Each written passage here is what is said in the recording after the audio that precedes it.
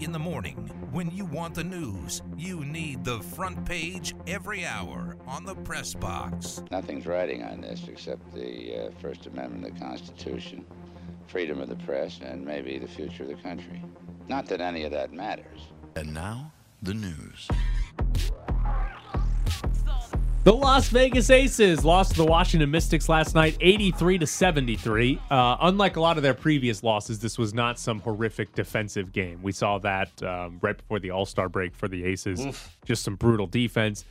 They just weren't great offensively. De'Erica Hamby, Kelsey Plum, and Jackie Young did not have good offensive games. None of them could finish. But here's the interesting part about that game, or the big picture about that game.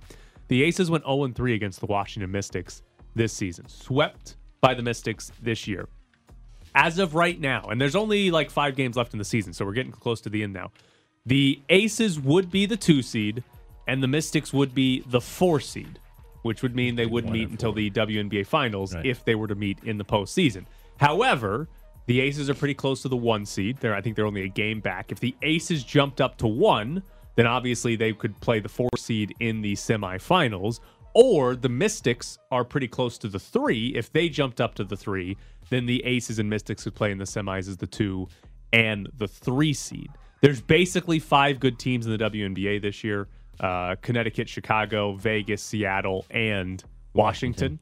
But as of right now, the toughest matchup during the regular season has been the Washington Mystics. Okay, so let me ask you this, because you've probably seen more than one of these games. I'll admit I did not watch last night. Is it more of a matchup problem, or is there more in these games the Aces just haven't been very good? So here's the fascinating problem. Elena Delle Donne throughout her career has given the Aces trouble, right? Elena Delle Donne, I think she made 1 shot last night. Like that was not the issue for the Aces. Elena Delle Donne didn't do anything. Natasha Cloud had a great game for Washington yesterday. It's just a team that's been able to space the floor and beat the Aces that way. And that shouldn't happen as much to this year's version because they're playing smaller than when they had Cambage and Asia Wilson on the floor together. At the same time. But it's still been a tough matchup. Now, I will say this. They haven't been blown out by Washington. One of those 3 losses was a 1-point loss. The 10 points is pretty significant. But it hasn't been. They've had some blowout losses this year. They haven't been blown out by Washington. So it's not like they're far away. Which makes me believe I would bet them in the playoffs because it'll even out. I mean, like you said, had they lost every game by 15 and 20, you're like, all right, this is a horrible matchup for them. That's one thing. So if I bet, which I don't, I would bet the Aces in the playoffs because I think it evens out. And the part that I'm still curious to see from Becky Hammon that we have she hasn't been the head coach of a team before. How good is she going to be in sort of a postseason? You're playing the same team 3 or 5 straight times, making adjustments on the fly against the same team over and over. We haven't seen that because she hasn't coached in a postseason series yet. She played Indiana twice and didn't need to make any adjustments. Throughout the regular season, generally speaking, you don't make a ton of specific adjustments to a team because you play them once and then you move on to another later, team. Exactly. Right. But in the postseason, you got to win. Every game is like, hey, we got to win this one, and you're playing the same team. So I'll be curious to see because that might be where Vegas gets an edge. There may be something that she's like, oh, we should do this against the Mystics. They're just not necessarily doing it in the regular season series because whatever. But once you sit down and study Washington and say, okay, this is a weakness or this is where we can fix one of our weaknesses, I'm curious to see how good she is at that and if that makes a difference in the postseason. Great question. Kevin Durant will meet with Nets owner Joseph Tsai, according to Heavy Sports. Kevin Durant requested a trade earlier this offseason. Heavy Sports. Nothing has happened. Do you believe Kevin Durant, talking to the owner, is going to say, hey, I'm not going to play until you trade me? Do you think he's going to sit down and say, hey, I'll play, but I'd still like to be traded? Or do you think he's saying something else to Joseph Tsai, the owner of the Nets? The middle part. Because I think he plays with 4 years left on his contract. I don't think he sits out. But we had the report from Zach Lowe that they know, but the executives in the NBA believe he's going to play regardless. Right. Now, like you just said, the conversation could be, but. Yeah. I mean, I still want to be traded for these reasons, but I've got 4 years left on my deal and I'll play. It could be as simple as Kevin Durant wants like a face-to-face update on where their trade talks are. Like it could be as simple as, hey, I asked for a trade. What happened? Who did you talk to? Right. What's going on? What's the problem, I guess? Why Right. haven't you been able to trade me? It might be as simple as that. And Joseph Tsai might sit down and say, hey, you're good, and we're not trading you We're for going to couple wait of for the bumps. best deal. Right. And so I'm curious what exactly Kevin Durant, because he's the one that's, I think that wants this meeting. I'm curious what exactly he wants to get out of this, because I tend to agree, not that I have any inside knowledge, but like I tend to agree he's going to play this year if the Nets don't trade him. So he's going to sit down and like, what does he say to Joseph Tsai? And I also wonder, is there an element of him sitting down saying, hey, can me and my agent try to find a trade? Can we reach out to teams and say, hey, are you interested in me playing for you? And I'd love to know what Joseph Tsai says in terms of how it's gone and what people have offered. And Yeah. I mean, he might just say we haven't been offered enough, but I'd love to know specifics of what the market kind of says he's worth. Be like, the Lakers keep calling me offering up Russell Westbrook. I ain't doing that.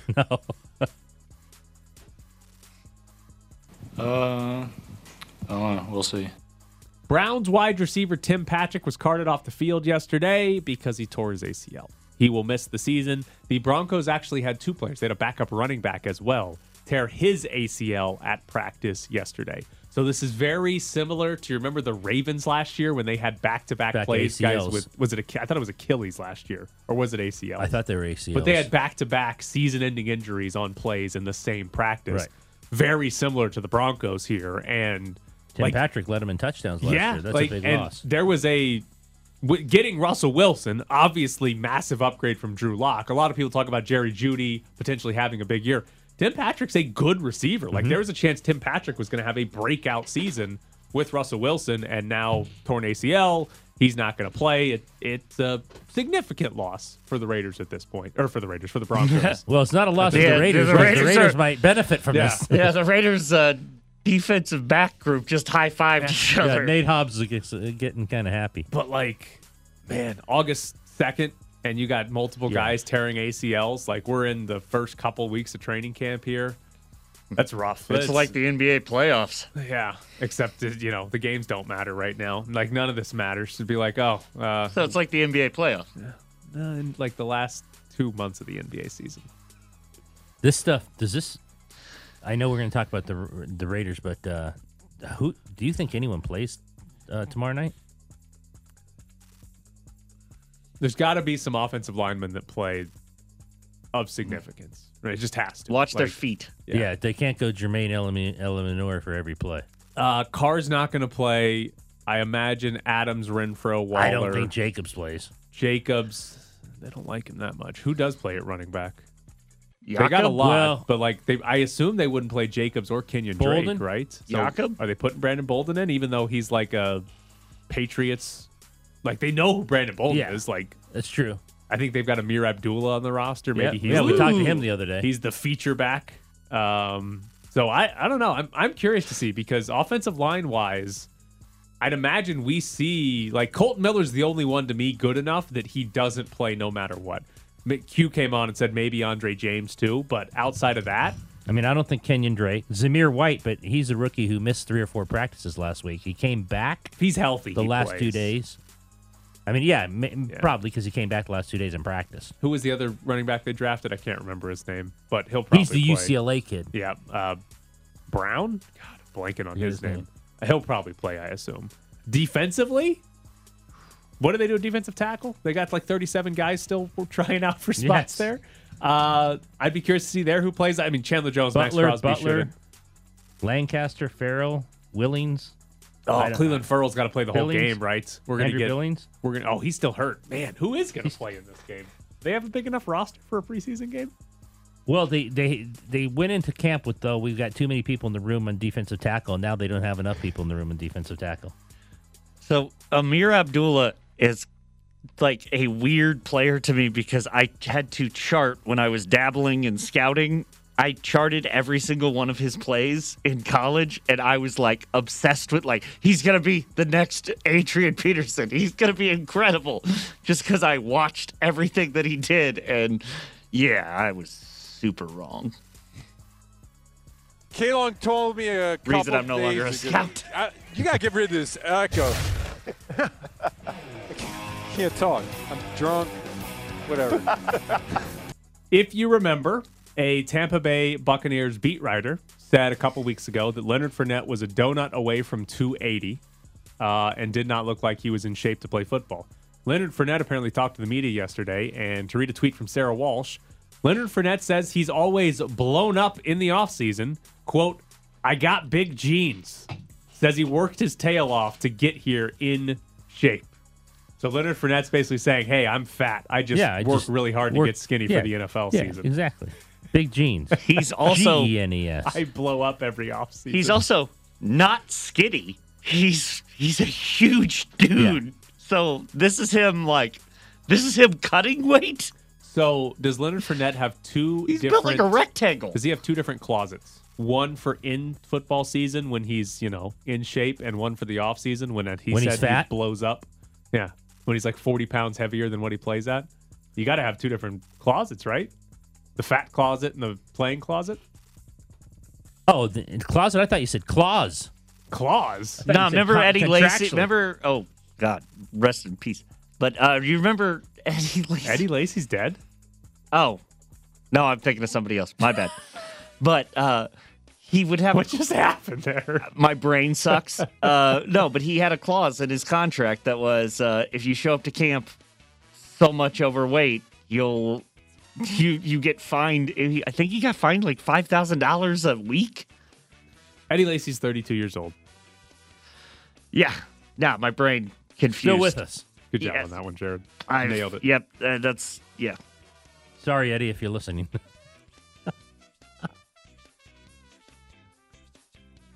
Press box transition. Austin Riley signed a 10-year contract with the Atlanta Braves worth $212 million. So on average, $21.2 million per year. Riley finished 7th in MVP voting last year in the National League. He is currently leading the National League in slugging this season. Oh, they got a deal then. How did the Braves 21.2? Nothing. How doesn't this guy get 30? The Braves now have Ronald Acuna, Ozzie Albies, Matt Olson, and now Austin Riley. 4 good position players locked up for a long time. And I don't believe any of them are making as much money as they would if they were free agents. Yeah. They are all on under market value deals. I mean, they're the ones he's the ones who took it. Yeah. So he didn't have to take it. So maybe he's fine with it. But you look at what he's done and you're like, how is that guy not getting paid more? I think the only argument I think you could have for maybe why he wouldn't get paid more right now is it's been a season and a half, right? Last year was his breakout year, 7th in MVP voting. He hadn't done anything before that. But this year, he's been very good again. So presumably he's going to continue to be very good for the next decade or so.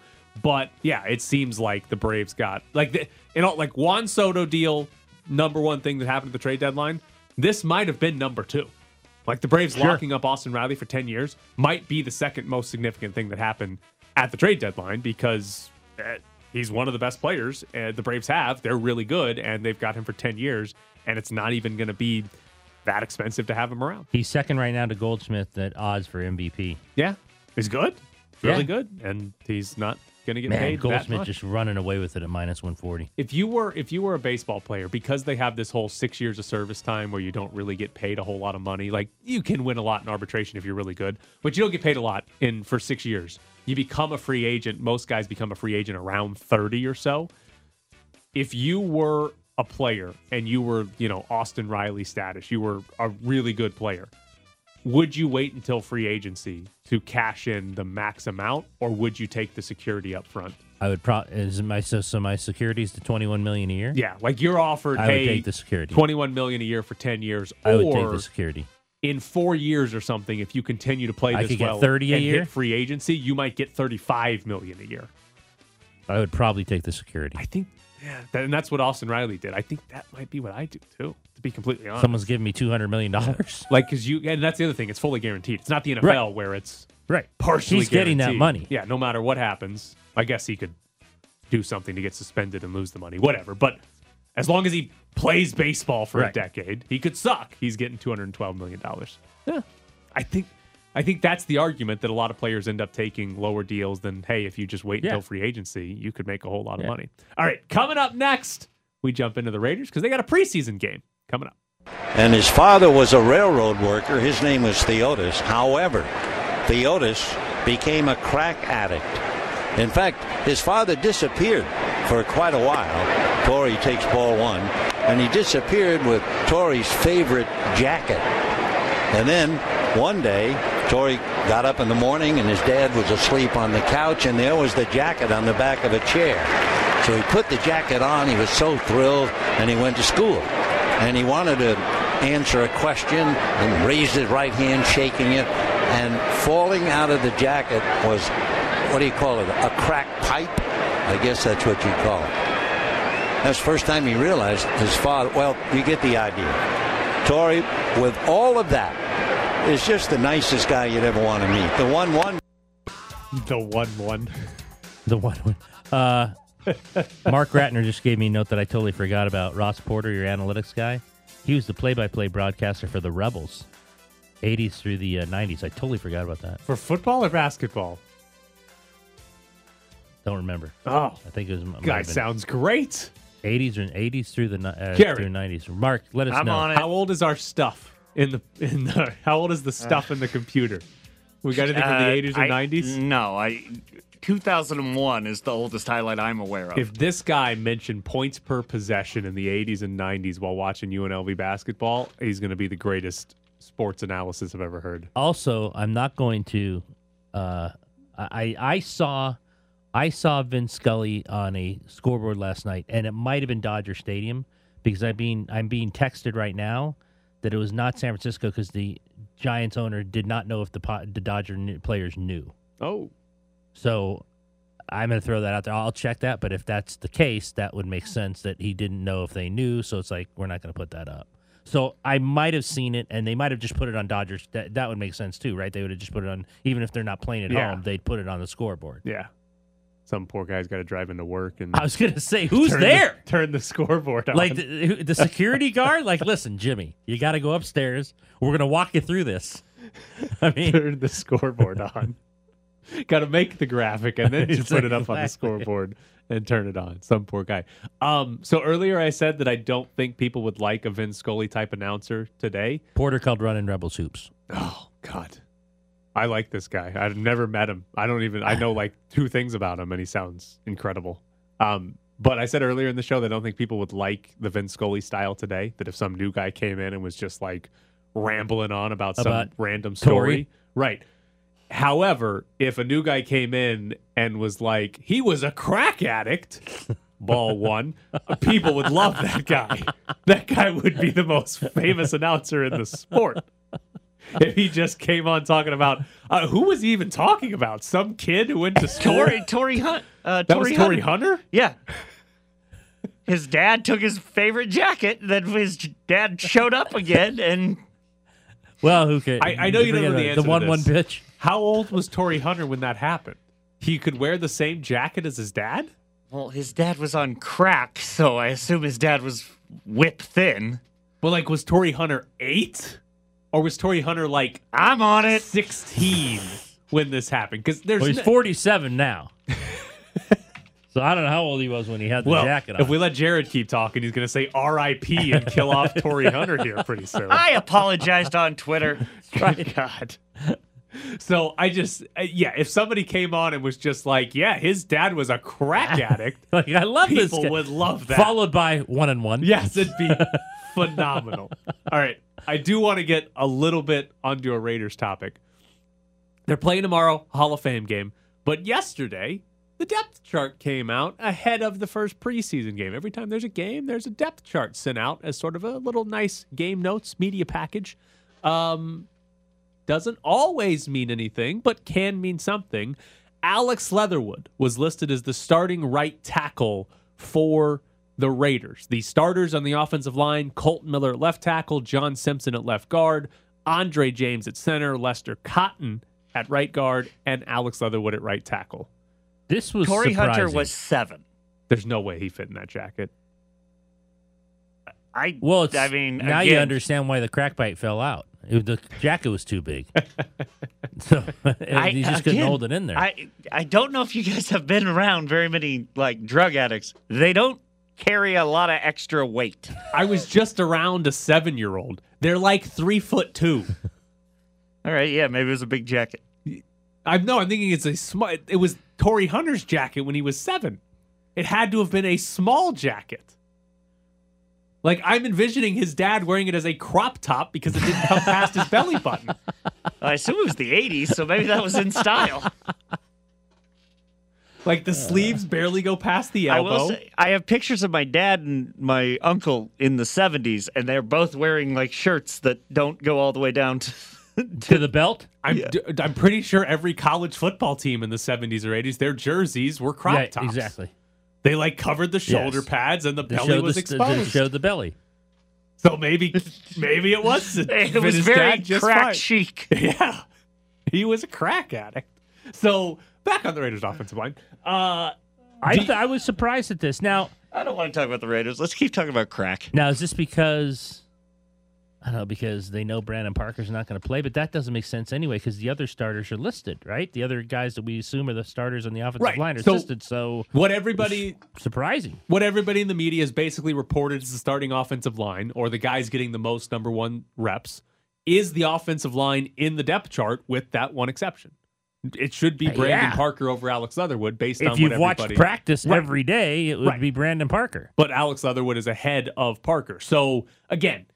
It's a game notes depth chart for a preseason game. No one important should play. Right.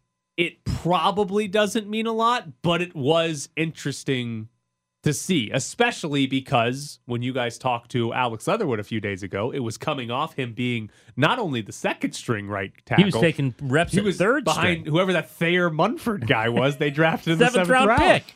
Like Thayer Munford. So it was interesting, and I think maybe the most curious thing to see on Thursday's game for me, and I'm not an offensive line expert, so I don't even know if I'll have a hot take Friday on the show, but how much does Alex Leatherwood play, and, like, is he any good?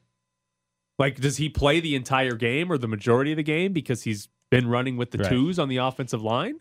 Or does he barely play, and, like, how does he look? Does he look like a guy that could be starting in the NFL, or does he look like a guy that should be cut? But probably won't. Is this the most we will ever pay attention to an offensive line Thursday night? No, we're going to do it the whole season. You kidding me? Week 1 against the Chargers when they lose because Derek Carr got sacked we won't even watch times? the ball. We won't even watch the ball. We'll just watch the offensive line. I mean, in all seriousness, it'll be like, again, I'm not an offensive line expert. I'm not going to be able to come in here and tell you, his footwork was wrong on that pass There protection. are some who do that. Right. Footwork, quick hands. Yeah. Looks good. Great. But, like, this is probably the most to pay attention to the Raiders' offensive line for the majority of people ever because it's the one hole on the offense. The running back room is solid. The wide receiver room is solid. The tight end room is solid. Good. Quarterback's solid. Who the hell's playing on this offensive line? And how are they going to perform? Yeah, any of them good. I don't know. Like we've said it before. We could be talking about a team that should be in the playoffs that misses the postseason because the offensive line isn't any good. That could be the end of season narrative, right? It's kind of easy to predict right now.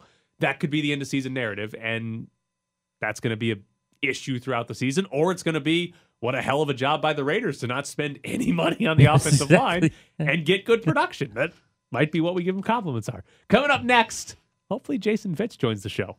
We were watching some stuff in there about all the people that he's called no-hitters, perfect games, World Series, all these things. And for me to be a very tiny, small part of that is really cool. This is the Juan Soto Show. Joining us now from ESPN is Jason Fitz. I'm a little excited based on what Jared just told me. What do you got for Dodger fans today? I just want to let you know that everybody looks better in weird dark brown 70s jerseys, right? Like we all know that it's just a better outfit. It looks better, and you know it's good for the sport when the Dodgers aren't good. I think these are all normal takes, right? Like the Dodgers need to be good enough to get beaten and rip everybody's hearts out, so we can get the ratings, and next year we can spend all year talking about the Dodgers getting everybody's hearts ripped out. Like this is a path for content, people. Yeah, well, the Padres better win it all now because if you make all those moves, there's no excuses, right? You better win it. You can't make these moves and not win this thing. Sure, because we've never seen a baseball team spend a bunch of money and have that not work out. No, we have not, and they better win it. Damn it! Ed's not very happy. I'm not very happy. We'll have a few competitive years. Let's say it that way. We did get Joey Gallo though, so so it was a big day there in Dodger Town for Joey Gallo. We already had him. His name's Max Muncy, but decided to add another 154 guy who hits home runs. It's important. I mean, there's nothing like saying, "Hey, you having the worst year of your possible career, and maybe having like that whatever the yips that got you sort of in your own head." Yeah, you come on now. Let's do this over here. Exactly. This would be perfect. Jason Fitz is the ultimate storyteller. We often just give him a name, and he will somehow have a story about it. Vin Scully? I don't really have a Vin Scully story, but I will tell you this, because I'm going to be on Bart and Hahn today with Freddie Coleman, and we were just talking about Vin Scully. And I think what's really significant about Vin Scully that maybe we haven't thought enough about, and I think a lot of Raiders fans and people in general remember certain calls, right? Certain play-by-play guys that are just associated with, like when you have the touchdown Raiders call that we had for years, or even Chris Berman and the way he says the word Raiders. There's certain things that are just signature. And what's interesting about Vin Scully is he was less about being a catchphrase and less about, being sort of that, like, I've got this hook, but more about being a storyteller. The question is, in a new era and a new generation where when I host SportsCenter on Snapchat, the metrics say that we have 3 to 4 seconds to capture a viewer, can storytellers still exist even in baseball on radio at the same level? I don't know. So I think we need to sort of tip our caps, not just to Vin Scully, but to any of the guys that have been around nearly as long as he has, because I'm not sure the next generation's ever going to see this again. I was saying earlier that I think if you had a new broadcaster who was like Vin Scully and telling, random stories during the game, I don't think people would like it. I think people generally would dislike that type of announcing if it was just a new guy doing it in 2022.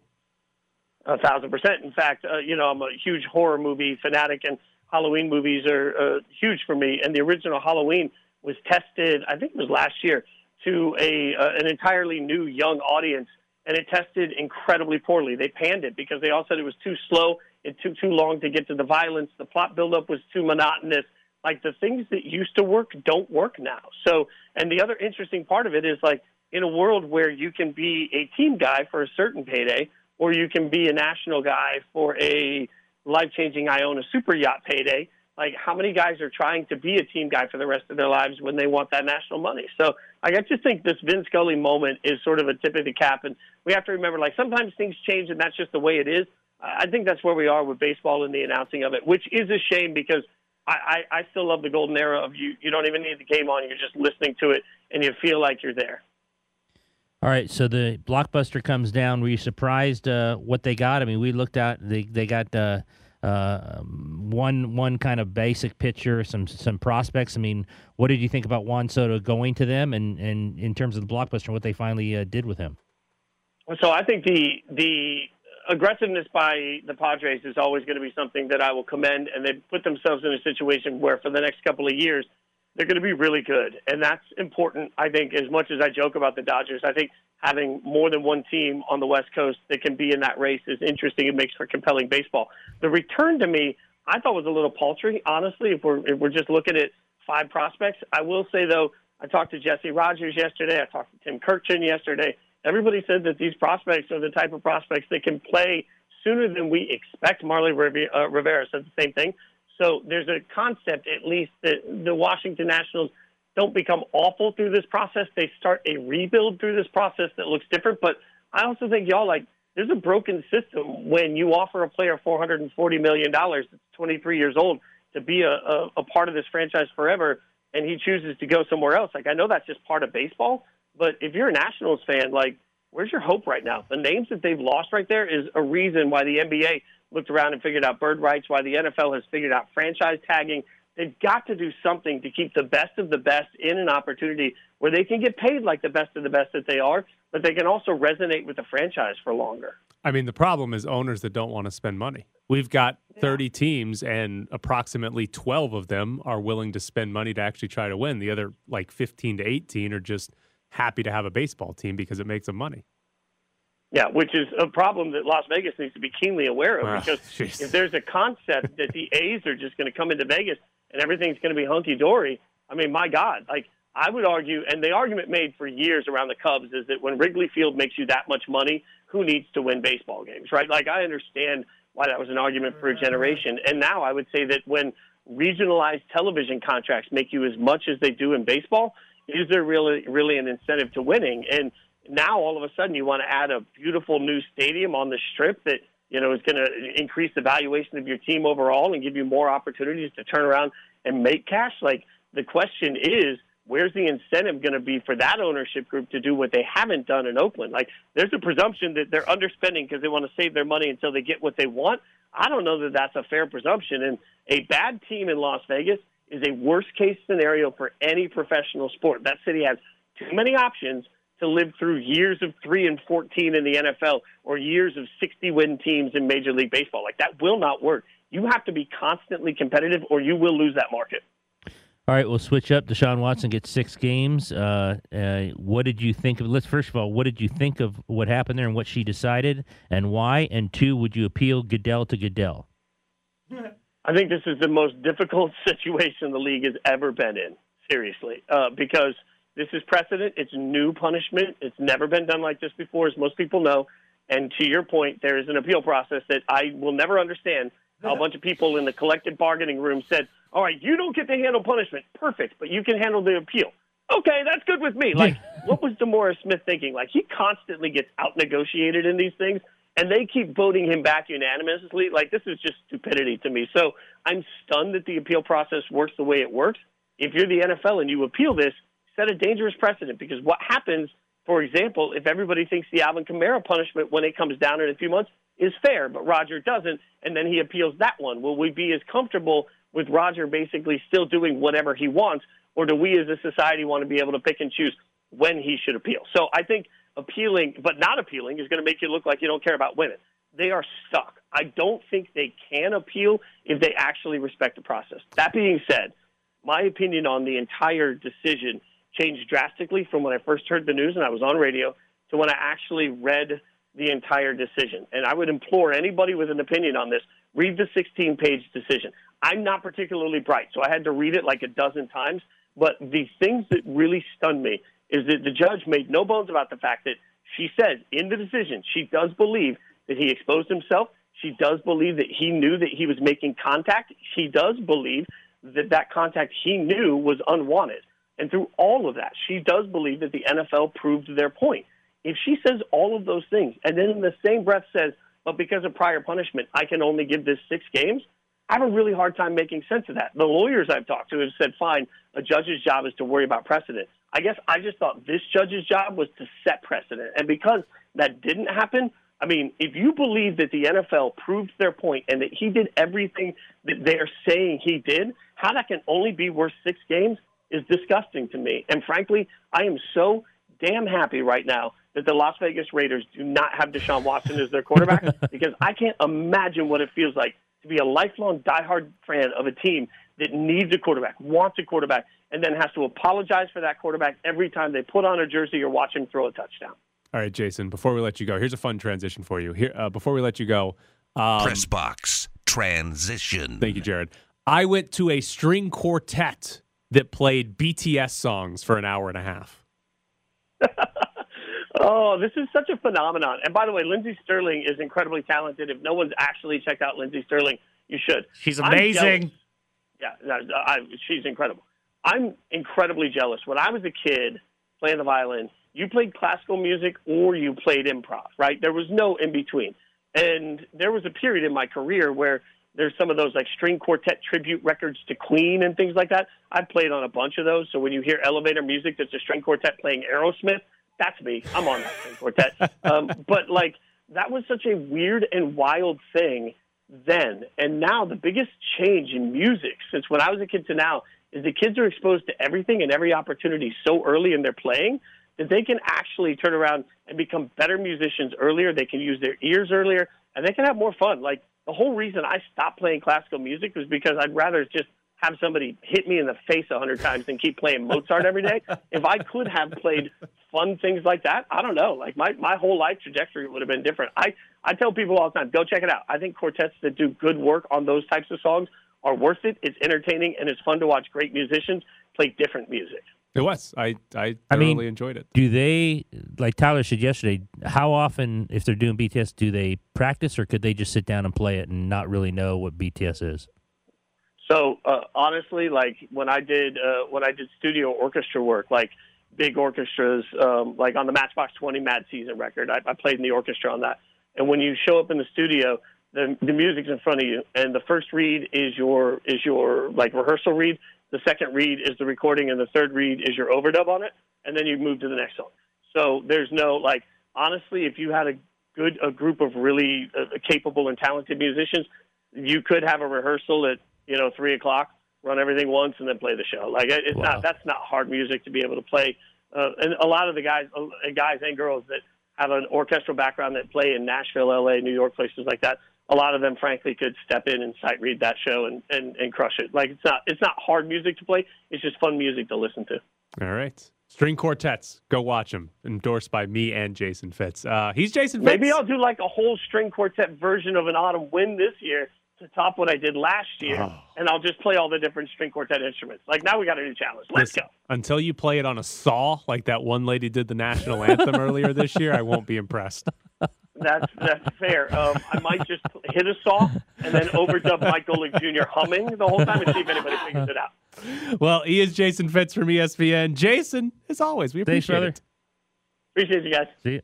All right, we got tickets to give away. 4-pack of tickets to the Aces and Sky on August 11th at Michelob Ultra Arena in the ESPN Fan Zone. The Fan Zone is brought to you by West Star Credit Union and Findlay Volkswagen Henderson. We got 4 tickets to Las Vegas Aces and Chicago Sky on August 11th. Be caller number 8 right now at 702-364-1100. That's 702-364-1100. You'll get tickets to Aces and Sky. At the end, when our demand stayed consistent, then we kind of eliminated the teams and kind of got down to a small number of teams, then down to 2, and then when the Padres reached the tall threshold that we had for this trade, we decided to make the trade.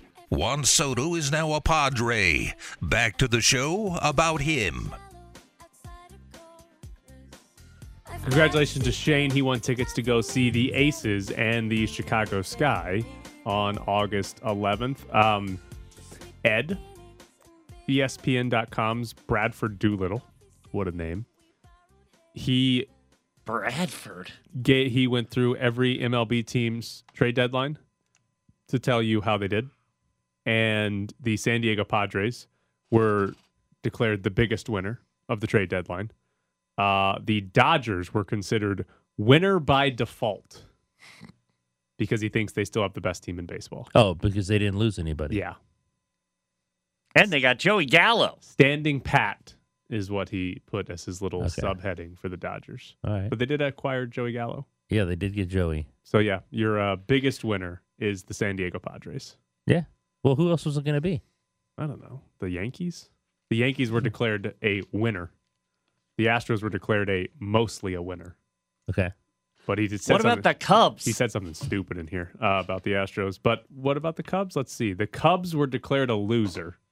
Yeah. Yeah, by the way, they are. They're on brand. They didn't trade away their 2 guys that are free agents. Contreras and Ian Happ.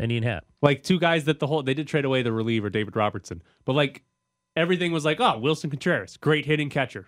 There's 3 or 4 teams that are in the playoffs. He had said goodbye and was hugging everyone the day Ian before. Happ. They were hugging each other. They played at Wrigley a couple days ago, and they were oh, it's our last game at Wrigley because we're getting traded and we're on the road for the next 4 days. Didn't get traded. They're going back to Wrigley. Standing ovation for nothing.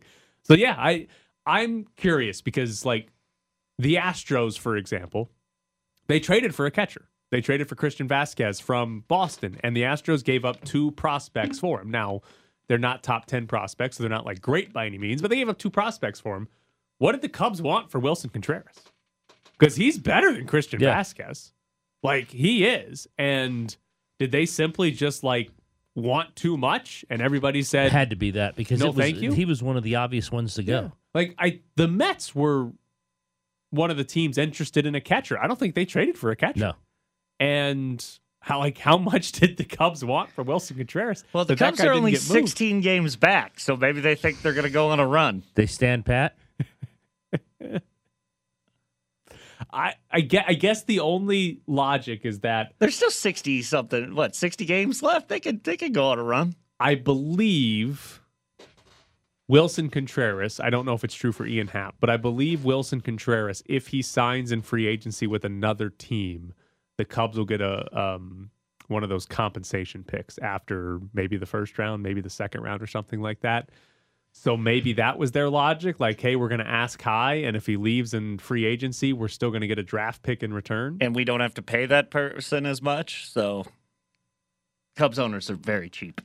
I mean, minor leaguers don't make any money either. I know. So that was the reasoning, a compensatory pick? It might be. Like, they might be looking at it saying, well, let's ask for a lot, and if we don't get it, at least we get a comp pick at the end of the season. Maybe. But, like, it can't be money. You got to pay the draft picks more. They get signing bonuses. You trade for a minor leaguer. You don't have to give that guy a signing bonus. He's making $7 a day. How close do you think the Angels came to moving Shohei Ohtani? Apparently not very close. Bums. Should have traded him. What a trade that would have been. Of course, the Padres. To the Padres? Yeah, the Padres would have gotten him. So because they didn't do enough at the deadline. The Angels did trade their closer, Rafael Iglesias, to the Braves. Now, granted, he has not been very good this year, but they just re-signed him to a 4-year deal. Yeah, $16 million a year, which is top of the market. He and I think Kenley Jansen got the most in free agency among relievers, and then they trade him to the Braves, and now the Braves have Rafael Iglesias for the next 3.5 seasons at $16 million per year. But I'm a little confused because the Angels also traded one of their center fielders, Brandon Marsh, to the Phillies. They were kind of sellers at the trade deadline. And to look, if you look at Shohei Ohtani, the question that we asked was, okay, he's under contract for this season and next season, and then he becomes a free agent. Do the Angels believe they're going to be good next season? Do the Angels believe they're a playoff team next season? They're only 23 games out this season. If they believe they're good next season, then you keep Shohei Ohtani and you go for it. If they believe it. They have to win more than a third of their games to even be in contention. But why would you trade away your closer and then a center fielder that you had under team control for like 3 more seasons? If you thought you were going to be good. Right. If you thought next season, hey, we're going to make a run at this. Like, Trout's going to be healthy. Them trading their closer and one of their outfielders while keeping Ohtani is doing two different things at the same time. Sending two different messages. Right. That's being a seller because you're not going to win this year, but it's two guys you had under team control for multiple seasons. But it's also standing pat with Ohtani because, I mean, I guess maybe there's a financial reason beyond wins and losses. Like Ohtani makes them a whole lot of money, I imagine. So maybe there's a financial reason that the owner was... Maybe the GM went and said, hey, it's best for us if we trade Ohtani. You got to stay in the Japanese market. And the owner might have said, we're absolutely not trading Shohei Ohtani. A lot of reports that the Dodgers were making a hard run at him, and they just wouldn't pull the trigger with the Dodgers in the market. They just wouldn't do it. I can buy that. Yeah. But what happens if he leaves in free agency? Well, if he leaves in free agency, there's only going to be there's only going to be 2 or 3. It's going to be the Yankees and the Dodgers, and then maybe there's a third team that comes in. Like the Twins ended up signing Carlos Correa, right? Maybe there's a random third team that's like, I'd like that Ohtani guy. We don't spend money, but we'll do it once every 5 years, and let's do it for Shohei Ohtani. So, but it's going to be a very small Yankees pool and Dodgers. Yeah, because the majority of teams don't want to spend that much money. And is he going to get $60 million a year? There was an ESPN story that was like, here's his comparable for the most recent free agent pitcher. Here's his comparable for the most recent free agent hitter. It was 60-something million combined.